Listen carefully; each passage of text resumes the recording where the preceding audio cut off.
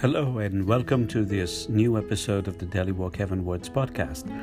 I'm Father Stanislaw and I'm so glad that you gave me the chance to open the Word and sharing with you the good news that Jesus revealed to us.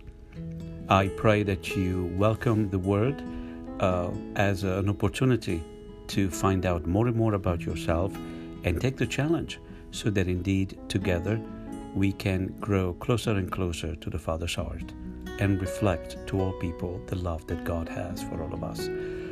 Let's open our hearts and minds so that indeed we may be ready to welcome the Word.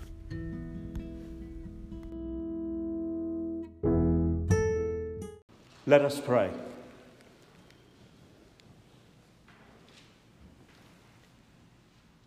Almighty and merciful God, graciously keep from us all adversity, so that, unhindered in mind and body alike, we may pursue in freedom of heart the things that are yours. Through our Lord Jesus Christ, your Son, who lives and reigns with you in the unity of the Holy Spirit, one God, forever and ever. Amen.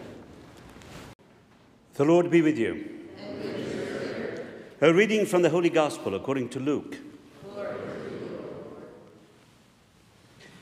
Some Sadducees, those who deny that there is a resurrection, came forward and put this question to Jesus, saying, "Teacher, Moses wrote for us, if someone's brother dies, leaving a wife but no child, his brother must take the wife and raise up descendants for his brother.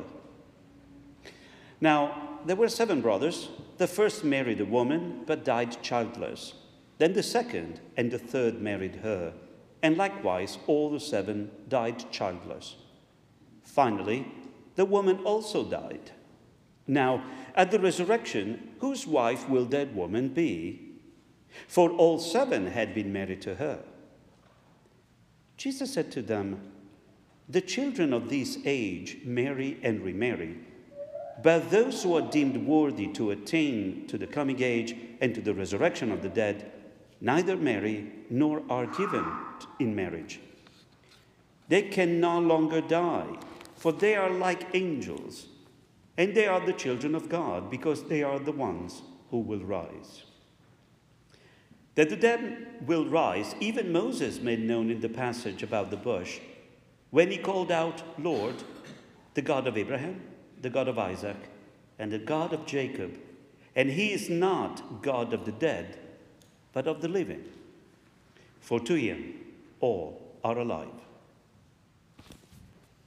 The Gospel of the Lord. Praise to you, Lord Jesus Christ.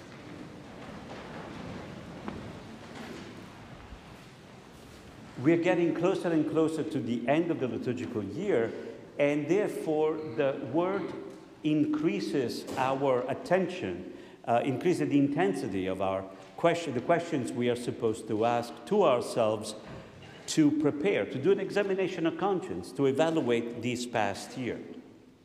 And therefore, more and more information is given to us. And as you remember last week, we heard, meditating on the story of Zacchaeus, that when Christ reveals himself to us, he also reveals to us ourselves. He makes us understand who we truly are. You remember Zacchaeus? He was someone who had a particular image of himself. He thought that probably if he had to be, he could only be happy if he had a lot of money. Okay? And that's an image that is very popular to this day as well. We think that if without money we cannot be happy, and therefore we do whatever we can to accumulate wealth, thinking that that's where happiness comes from. Zacchaeus realized that the more he was accumulating wealth, the more isolated he was from people. But guess what? He did not know that he was a very generous man. And his encounter with Jesus allowed him to remember and to realize, my goodness, I'm capable of being generous. And then it happens to us as well. Whenever we encounter Christ, Christ reveals to us part of ourselves that probably we never thought about it. Some people tell me, "Oh, Father, I cannot do that. That's totally not me." I said, well, let Christ tell you what you can and cannot do. Sometimes we put these obstacles in front of Christ, and then we tell him, I cannot do this, I cannot do this, I cannot do this. Now you do the rest. Like, well, we either work together or we don't. So it's beautiful to let Christ help us to understand more and more who we really are. But today we take another step and we understand something more about ourselves. You see, we understand that God created each one of us out of love. And He created us to be loved. And we can only be ourselves when we understand that we are the beloved of God. Now think about it. God desires to be with us. And He found a way to be with us. Just as we long to be with Him in life eternal, to be in paradise, in heaven, God found a way to find His heaven in us. But because we have been created out of love, and because God's love for us is perfect as He is, love cannot even visualize, cannot even imagine that the beloved will disappear, will die one day. That's why God made us eternal, like we are. That's why we live forever. Because God's love for us cannot end. Now, we know that life changes. When we die, we don't stop existing.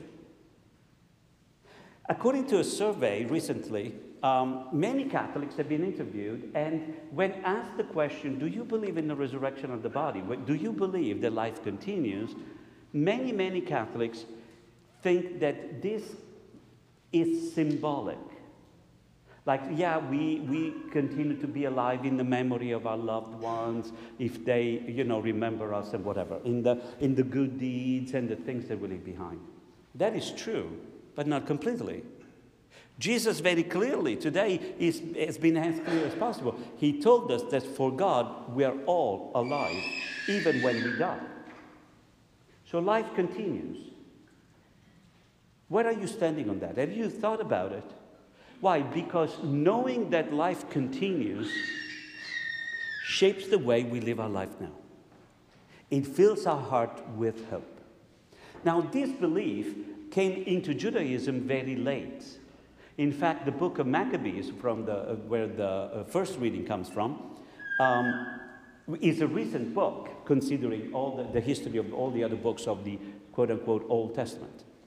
And as a matter of fact, this is one of the books that is present in the Catholic and Orthodox Bibles, but not in the Jewish and Protestant Bibles.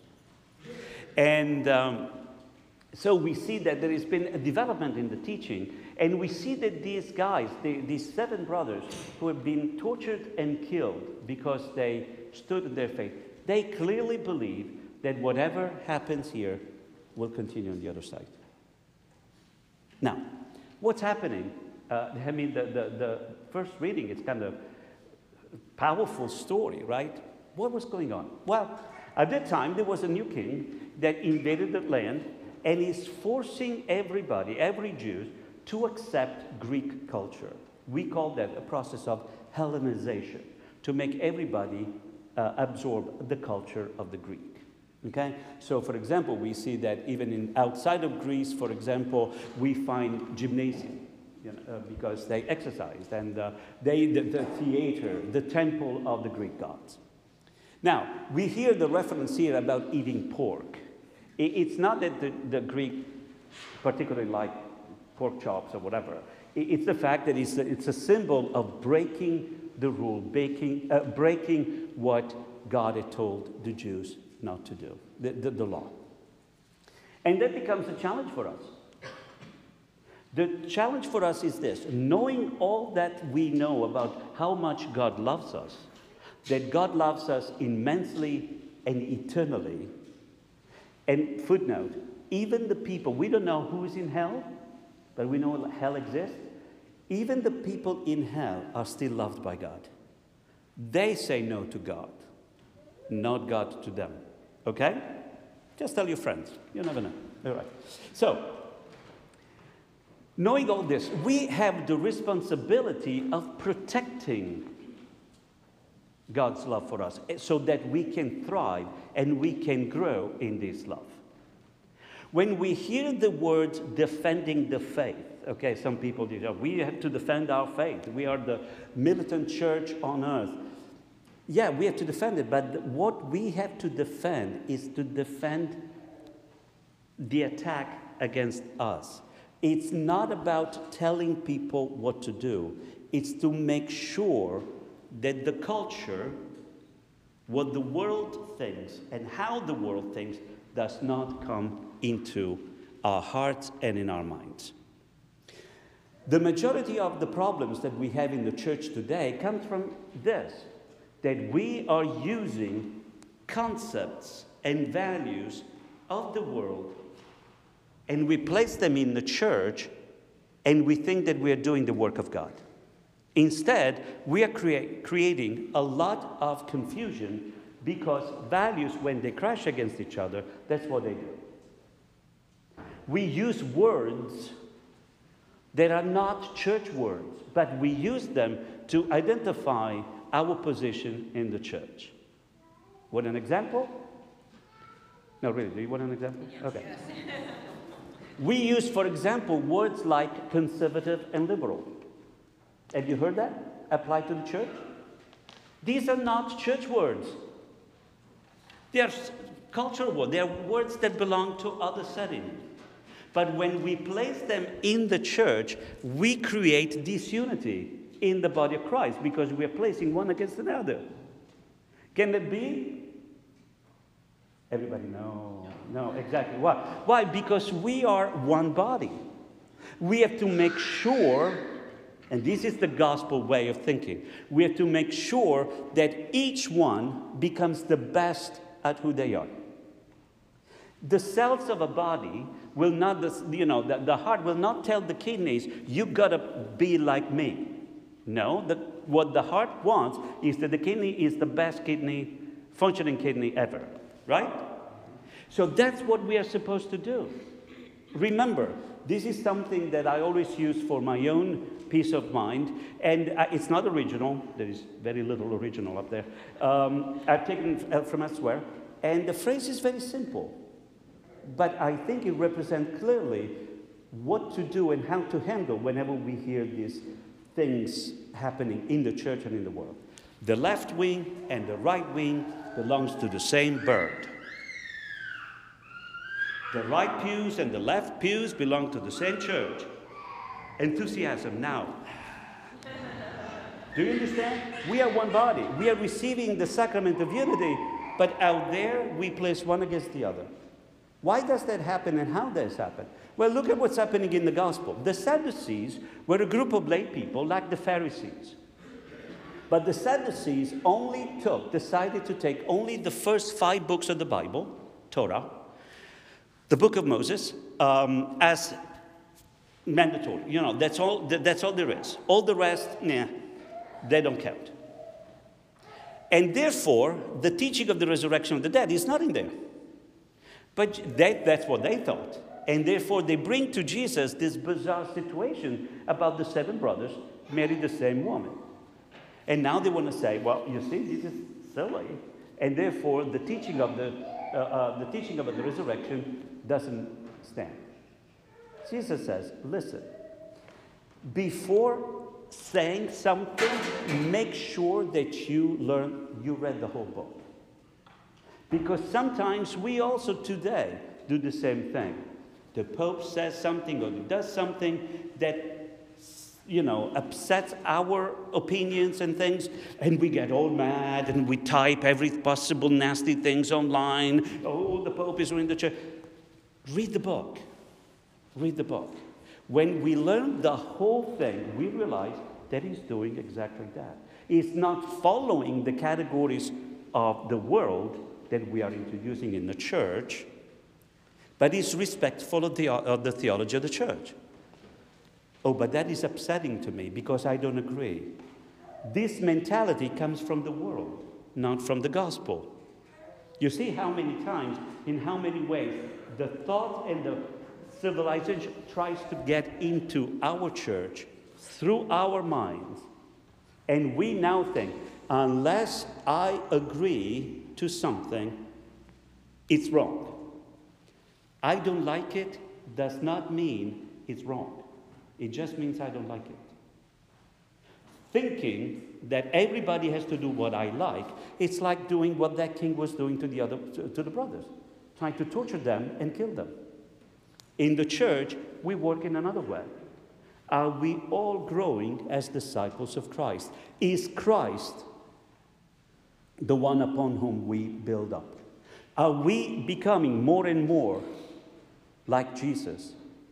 Is our mind filled with His Word and our heart with His love?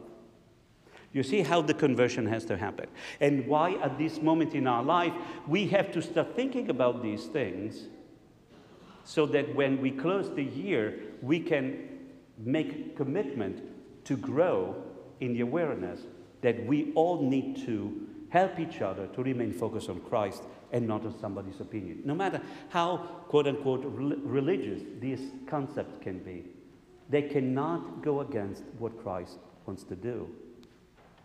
That's who we are as Christians, part of His body. It's not our body. The moment we prefer to use cultural things and bring them into our way of thinking, we mess the whole thing up. And we're responsible. So, as we continue to pray, we want to thank the Lord that He's revealing Himself to us as a Father who loves us immensely, and He is reminding us that we do not die. There is a time when we have to leave the body behind, but that's not the end of the world. We will continue to live. There is, as we say in the Creed, the resurrection of the dead. What does it mean and how it looks like, we have no idea, and I think Jesus didn't tell us so that we can be really amazed when that happens. You can imagine what an awesome event that will be. But then we also want to bring up to the Lord, to the altar, our commitment to make sure that we do not bring concepts that do not belong to the body of Christ into the body of Christ, and our willingness to be open, to be taught by Christ how to be loved by God and how to live our life as children of God. And with this intention, we continue to pray, making sure that we commit to each other to be better and better, and to help each other to be better and better, so that we can become witnesses that God's love indeed changes our lives and is able to change the world as well.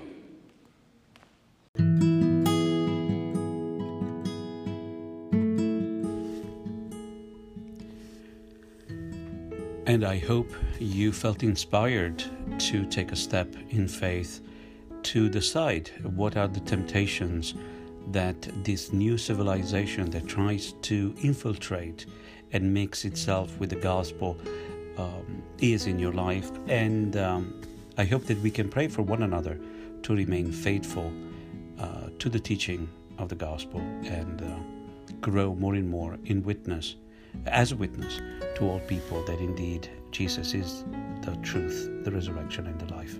I wish you well, and I hope to hear from you, and I'm looking forward to share the word with you next week. God bless. Bye-bye.